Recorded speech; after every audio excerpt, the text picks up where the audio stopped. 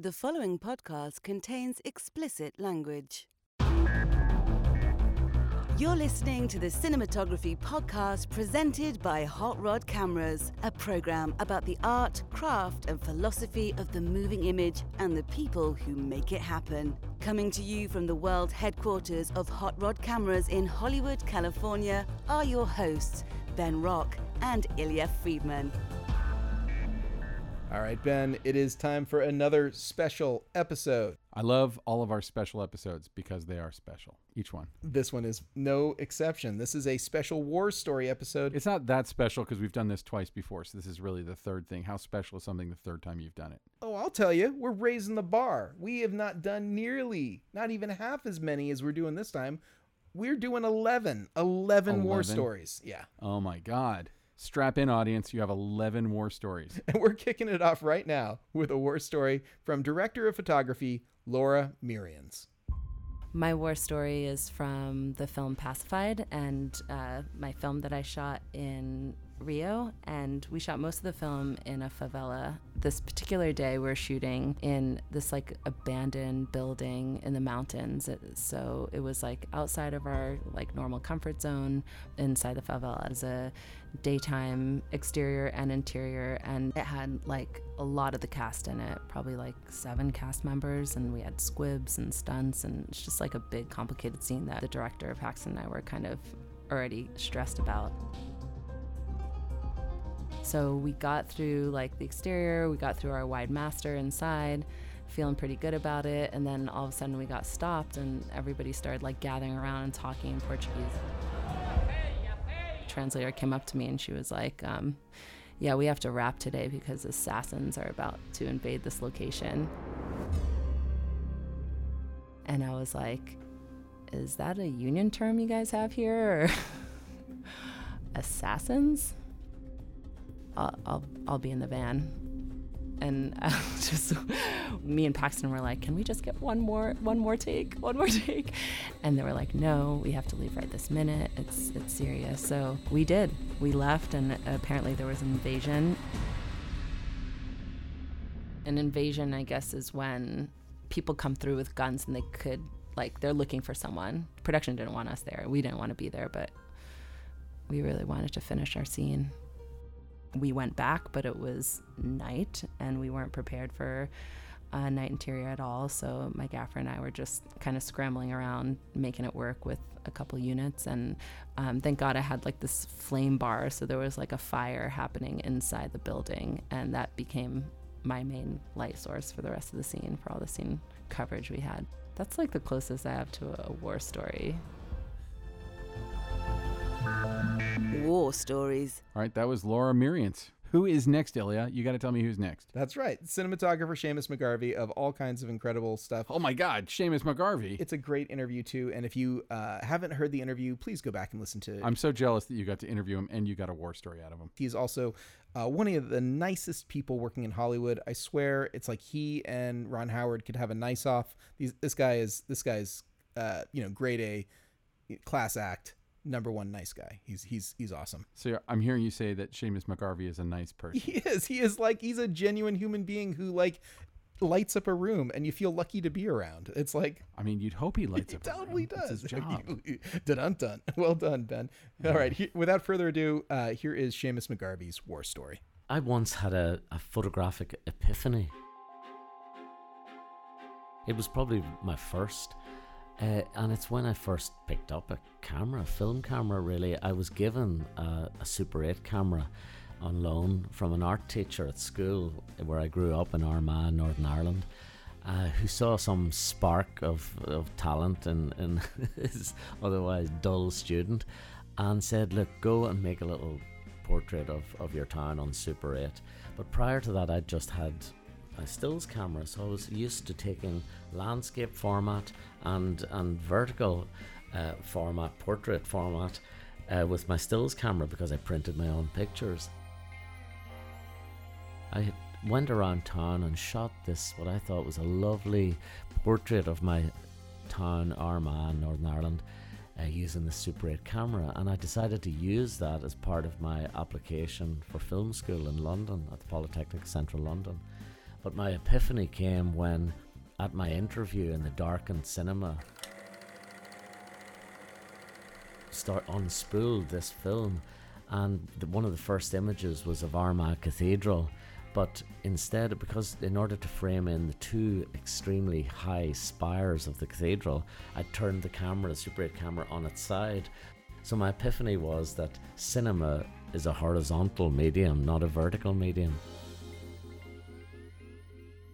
As I sat there in horror going, oh no, you can't turn the camera on its side, my tutors wowed, thinking it was some strange comment on the fall of religion in Northern Ireland. And I think it somehow indirectly got me a pass into film school in London that day, where as the lights came up, my blushes had died down by that point at the end of the 3 minutes of that reel.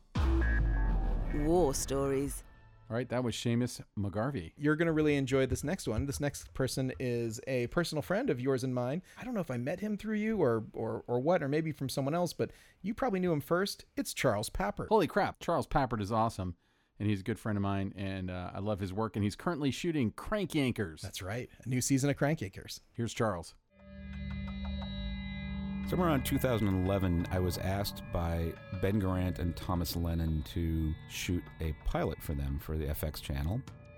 Those are the guys who are the creators of Reno 911. And their new show was going to be something like Reno in space. It was going to be set on a spaceship, and it was the hapless crew, somewhat similar to Reno. Their idea for where we would shoot the spaceship rather than build it, because we were on a very limited budget, was to go to a Russian sub that's moored down by the Queen Mary in Long Beach. An actual working sub at one time. When we first walked down there, it was so incredibly claustrophobic that I started to have a panic attack because there was nowhere to get to. But we had to figure out a way, and I thought this would be a perfect one for, as we walked through it, I could not imagine how we were actually going to shoot in this tin can. Lighting, I had to use very small units that I would hide up in the ceiling, so the sensitivity of the 1D Mark IV actually really worked in our favor. But approaching that shoot, I had to go after it in such a way that I had to make it like a military operation, because it wasn't just where we're going to block scenes. It was literally, where do we put Video Village? Where do we stage gear? What parts of the ship can we be in at any given time? And I made diagrams for every scene where everything was going to go, wherever all the humans would be. We spent 3 days in this incredibly suffocating space, making a TV show that was actually quite funny. And then our fourth day, we emerged blinking in the daylight and went to shoot in the Arboretum in Arcadia. And Eddie Izzard played the baddie alien on the planet, kind of like in the old Star Trek. There was always some guy down on the planet that our crew had to battle. And of course, Eddie Izzard, comic genius. I was so excited to work with him. But we were trying to do a ton of setups. We were doing action scenes, and we got to the point in the middle of the day that every DP hates, where you can't control the sun unless you have the right tools. And we didn't have the right tools to do it on this one. So at a certain point, I had to kind of give up on the look.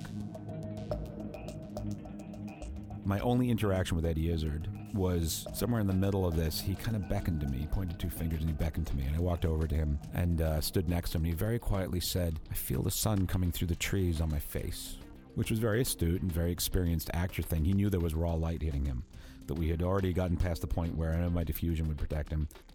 So he said, "Yeah, there's raw light in my face." He said, "Yeah, I feel the light on my face." And I looked up at it and I saw that there was nothing I could do. And I went, "Oh, well." And he said, "Oh, well." I don't think I've ever heard a DP say, "Oh, well." And then in my head I thought, well, welcome to my world. And that is my Eddie Izzard story. War stories.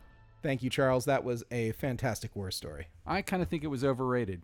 Oh, it was not overrated. Come and get me, Charles.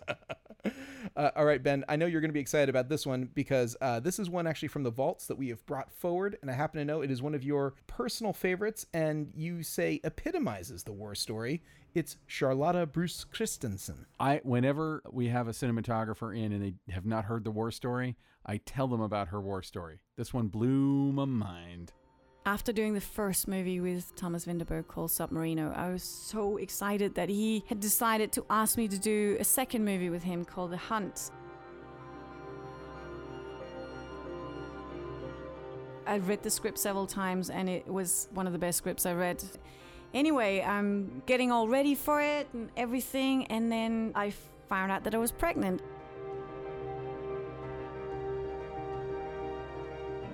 We'd spoken already about the style of the movie, and I knew that most of the work was going to be handheld. I thought this is going to be a no for me making this movie with Thomas, so I get in the car and drive up to his summer house and knock his door and say, I got something to say, and he looked at me and said, you're pregnant.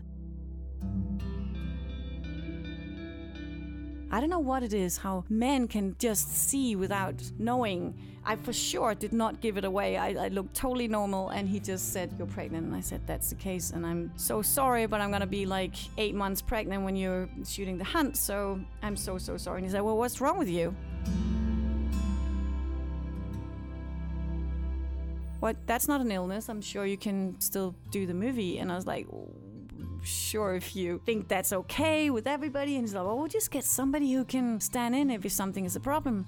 I think that's the attitude in Denmark. Is like, you get on with it unless there is a problem. If there's a problem, we fix it, but we don't have to fix the problem. And if you're pregnant, it's not an illness. So everybody just kind of got on with it.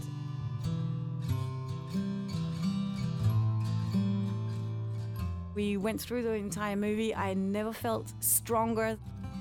We rearranged this easy rig so I could keep it all going.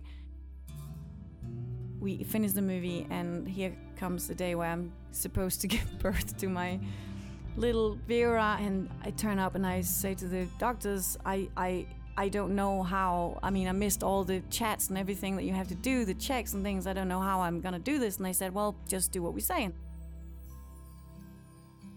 And finally they say you can push, and I pushed and I pushed, and apparently I developed so many muscles around my hips because of this easy rig that I nearly killed the baby, and these doctors were screaming like, you're squeezing the baby, you're squeezing the baby.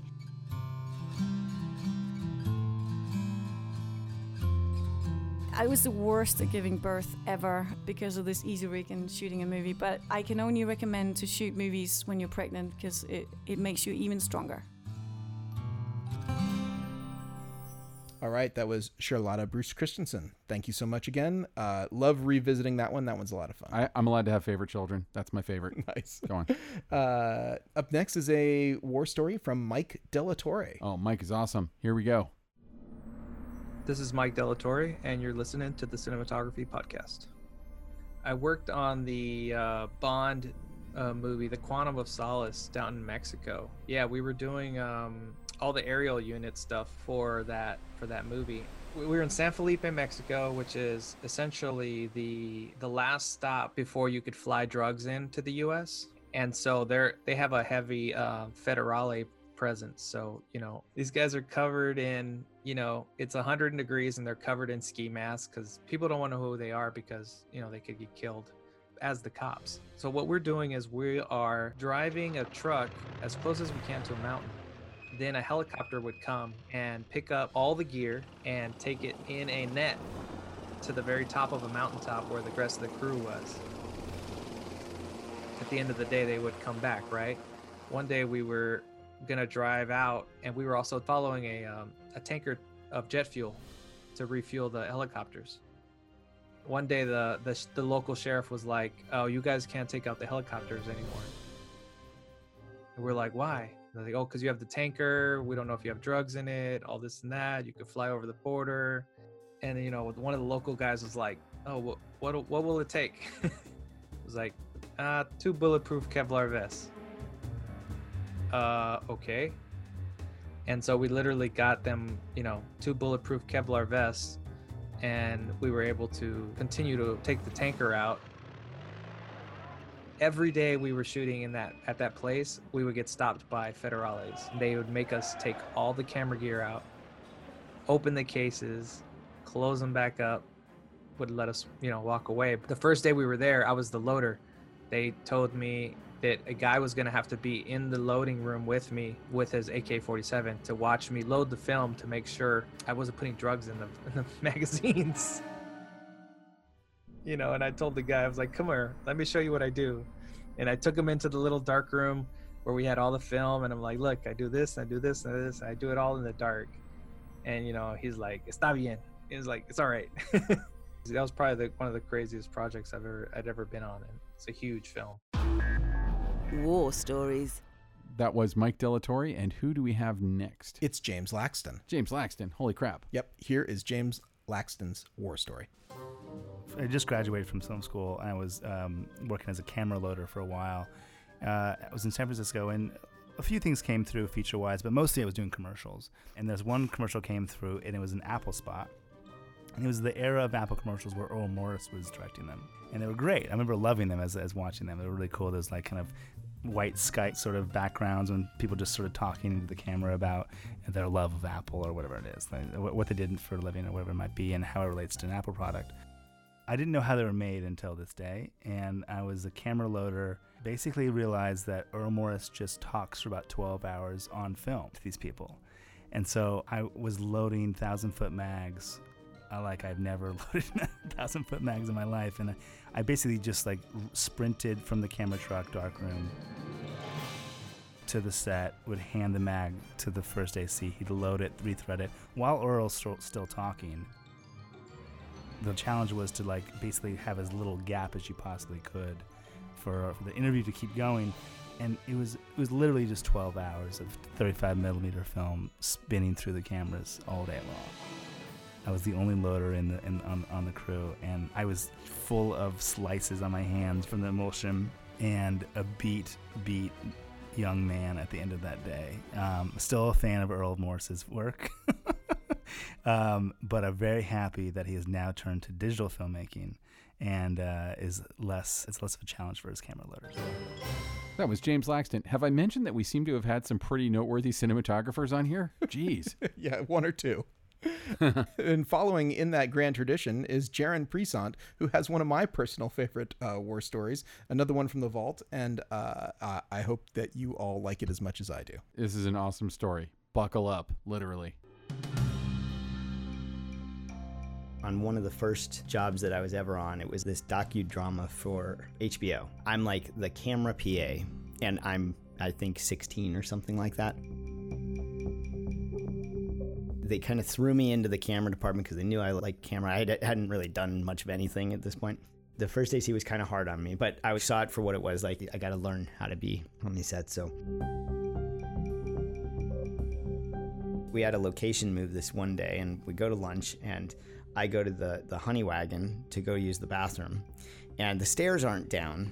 And I was like, well, that's kind of weird, but I got to go to the bathroom. So I climb up into the bathroom and I sit down, and all of a sudden I hear this, the engine starts, and I'm like, whoa, wait, no. And by the time I get to the door, the PCH is just flying by.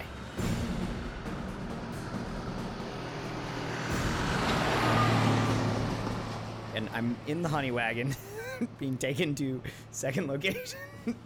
And remember, I'm 16. I'm like this kid, and I'm like, oh God, this is gonna be great.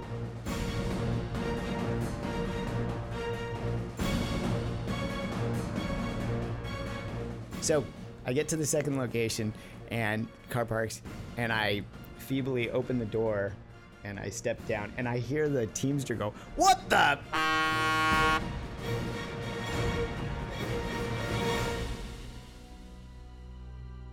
And I'm like, hi, I need a ride back to first location. And so they get me right back to the first location, and I show up and walk down the set, and the first AC just starts ripping. Where the hell do you think you've been? Do you think you can just tool off and you don't think? And I was like, I was locked in the honey wagon to the second location.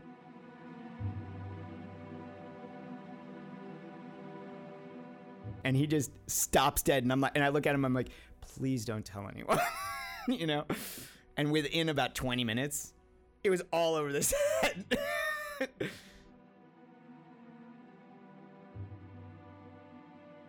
It's good to have a thick skin, but it was, and don't go in the honey wagon, you know, if the stairs aren't down.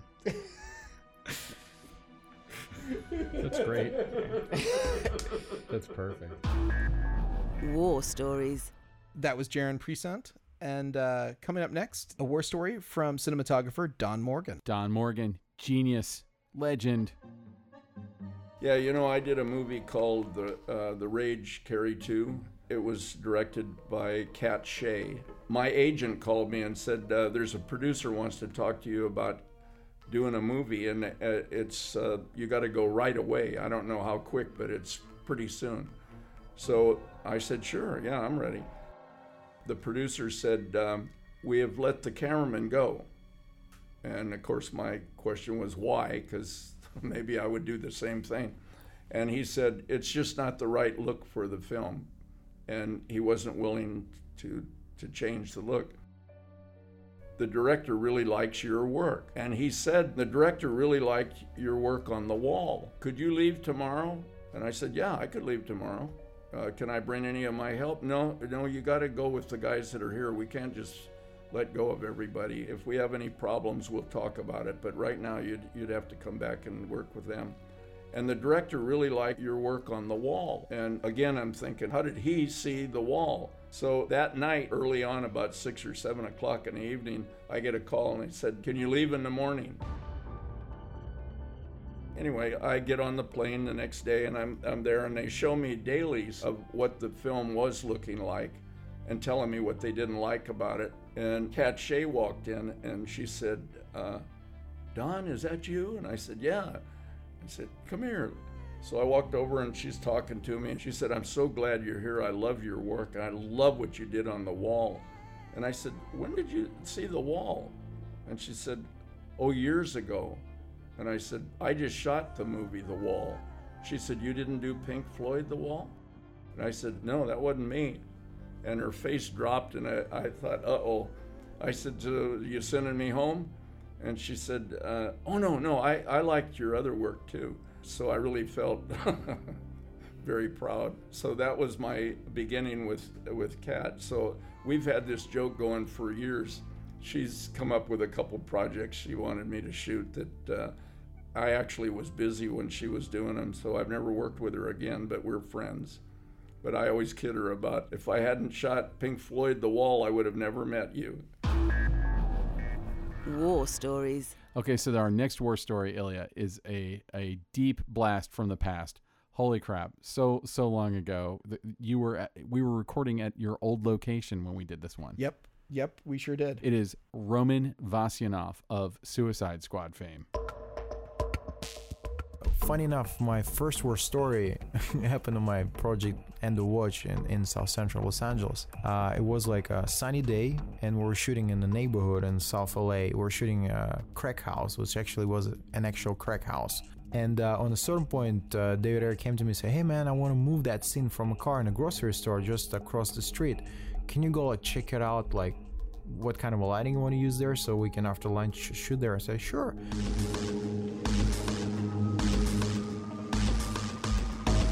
And I take my gaffer, Chris Carlton, with me, and we're walking, and over there it's like one of those mornings when electricians put lights and it's still not in a rush, so we still have 15 minutes to walk in the grocery store. And walk in the grocery store, and we come up in the grocery store and say, okay, let's put 18K over there, and then 18K, and then I turn around and see a police guy standing.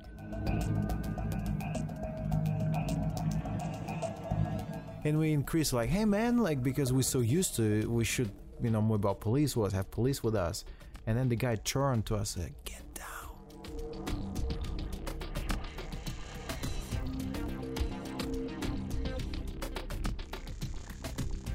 I was like, what? Get down on the floor. What? Get down on the floor right now. And we're realizing that we're in the middle of actually FBI operation in the South Central Los Angeles. So basically, we'll lay down on the floor, and it was guy with a gigantic gun, and they catch two guys behind the grocery store for drugs. And it's almost like a shootout started, but we basically were locked in that grocery store for half an hour. And then they were being gone, and then we're like, okay, it's time to go back to set. And we show up, guys, where you been? I said, well, David, we just been across the street in the middle of a police operation. So then I realized that actually, the gangsters exist not in just hip-hop music videos, which I saw in Russia, they real. So that was my war story. War stories. So for our next war story, it is probably one of my favorite interviews of all time. It is Benoît, Delhomme. The Proposition. I'm guessing The Proposition was not a particularly long shoot. When we arrived there with the Australian crew, I had chosen a gaffer, a very experienced gaffer, a very nice guy. And after a week there in Winton, in this small town, in the outback, I remember one day the guy came to me and said, "Benoît, I can't live here. I can't stay here. I hate the flies." He was an Australian guy, and he said to me, "Oh, Benoît, I hate the flies. I hate the dust. I can't do it there." And I was shocked. I said, "This guy is my gaffer," and I could feel for him. I could see it was too much for him. I said to him, "Listen, I like your crew. We need your equipment. I want to make this film now. We don't want to replace you. Why don't you stay in your hotel?" And it's fine, maybe you stay there in town. You stay in your hotel, and I will do the film with your crew. This is what we did. This is what we did. And Wait a second. I just want to make sure I heard you correctly. Yeah, no. Yes, gaffer stayed in the hotel for the whole film.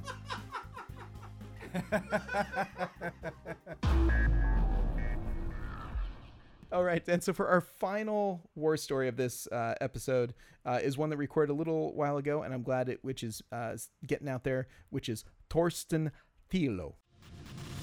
2003. I was in Baghdad in Iraq during the war, and I was capturing sort of the war and how it impacted children. And I arrived about 2 months before. We were all getting ready for the bombing to happen. One of the important scenes we wanted to capture is actually something getting blown up and then the immediate aftermath. So they started the bombing one night, and we were all freaked out and spent half the night up on the rooftop, filmed some of the explosions, and then thought it's too dangerous. And we went back into our rooms. They were all heavily secured, and went to sleep. I woke up by a massive blast. My entire bed was filled with glass. There was a bomb hit the building next door, and all glass windows had blown in, and that's how I woke up. I was so shocked that happened, and so in shock I was shaking. Instead of grabbing my camera and going outside and film, I just walked outside. I couldn't hear, and I entirely forgot to take the camera. The entire crew within a few minutes showed up, and then something crazy happened. There was literally $100 bills coming from the sky like confetti. The sky was full of $100 bills. Some of them burned. And we quickly realized that the building next door was a bank that got hit. And there was money everywhere. Again, we were so shocked. Instead of filming this, which we should have done, we just ran around like chickens and got the money. We just took $100 bills. Until this day, I have about a 2-inch stack of $100 bills. Some of them are heavily burned, some of them not, and I still keep them just as a reminder. We prepared ourselves. I went to a military journalism training camp in Great Britain for 10 days to get trained in hostile situations.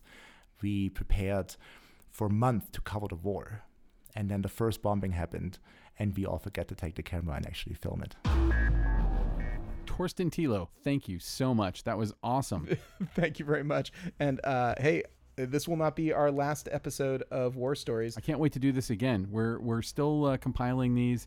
We don't get them from every single DP because sometimes our time is a little bit limited. There will definitely be another episode. Look forward to War Stories episode 4 at some point in the not too distant future. And for those of you who are big fans of the early episodes of our show, if there are war stories you think we should include in future ones, let us know. Yeah, reach out, drop us a line, let us know about this. This has been the Cinematography Podcast, presented by Hot Rod Cameras. Find your next camera, lens, or accessory on the web at hotrodcameras.com. Don't forget to subscribe to our show on iTunes and connect with us on Facebook and Twitter. Thanks for listening.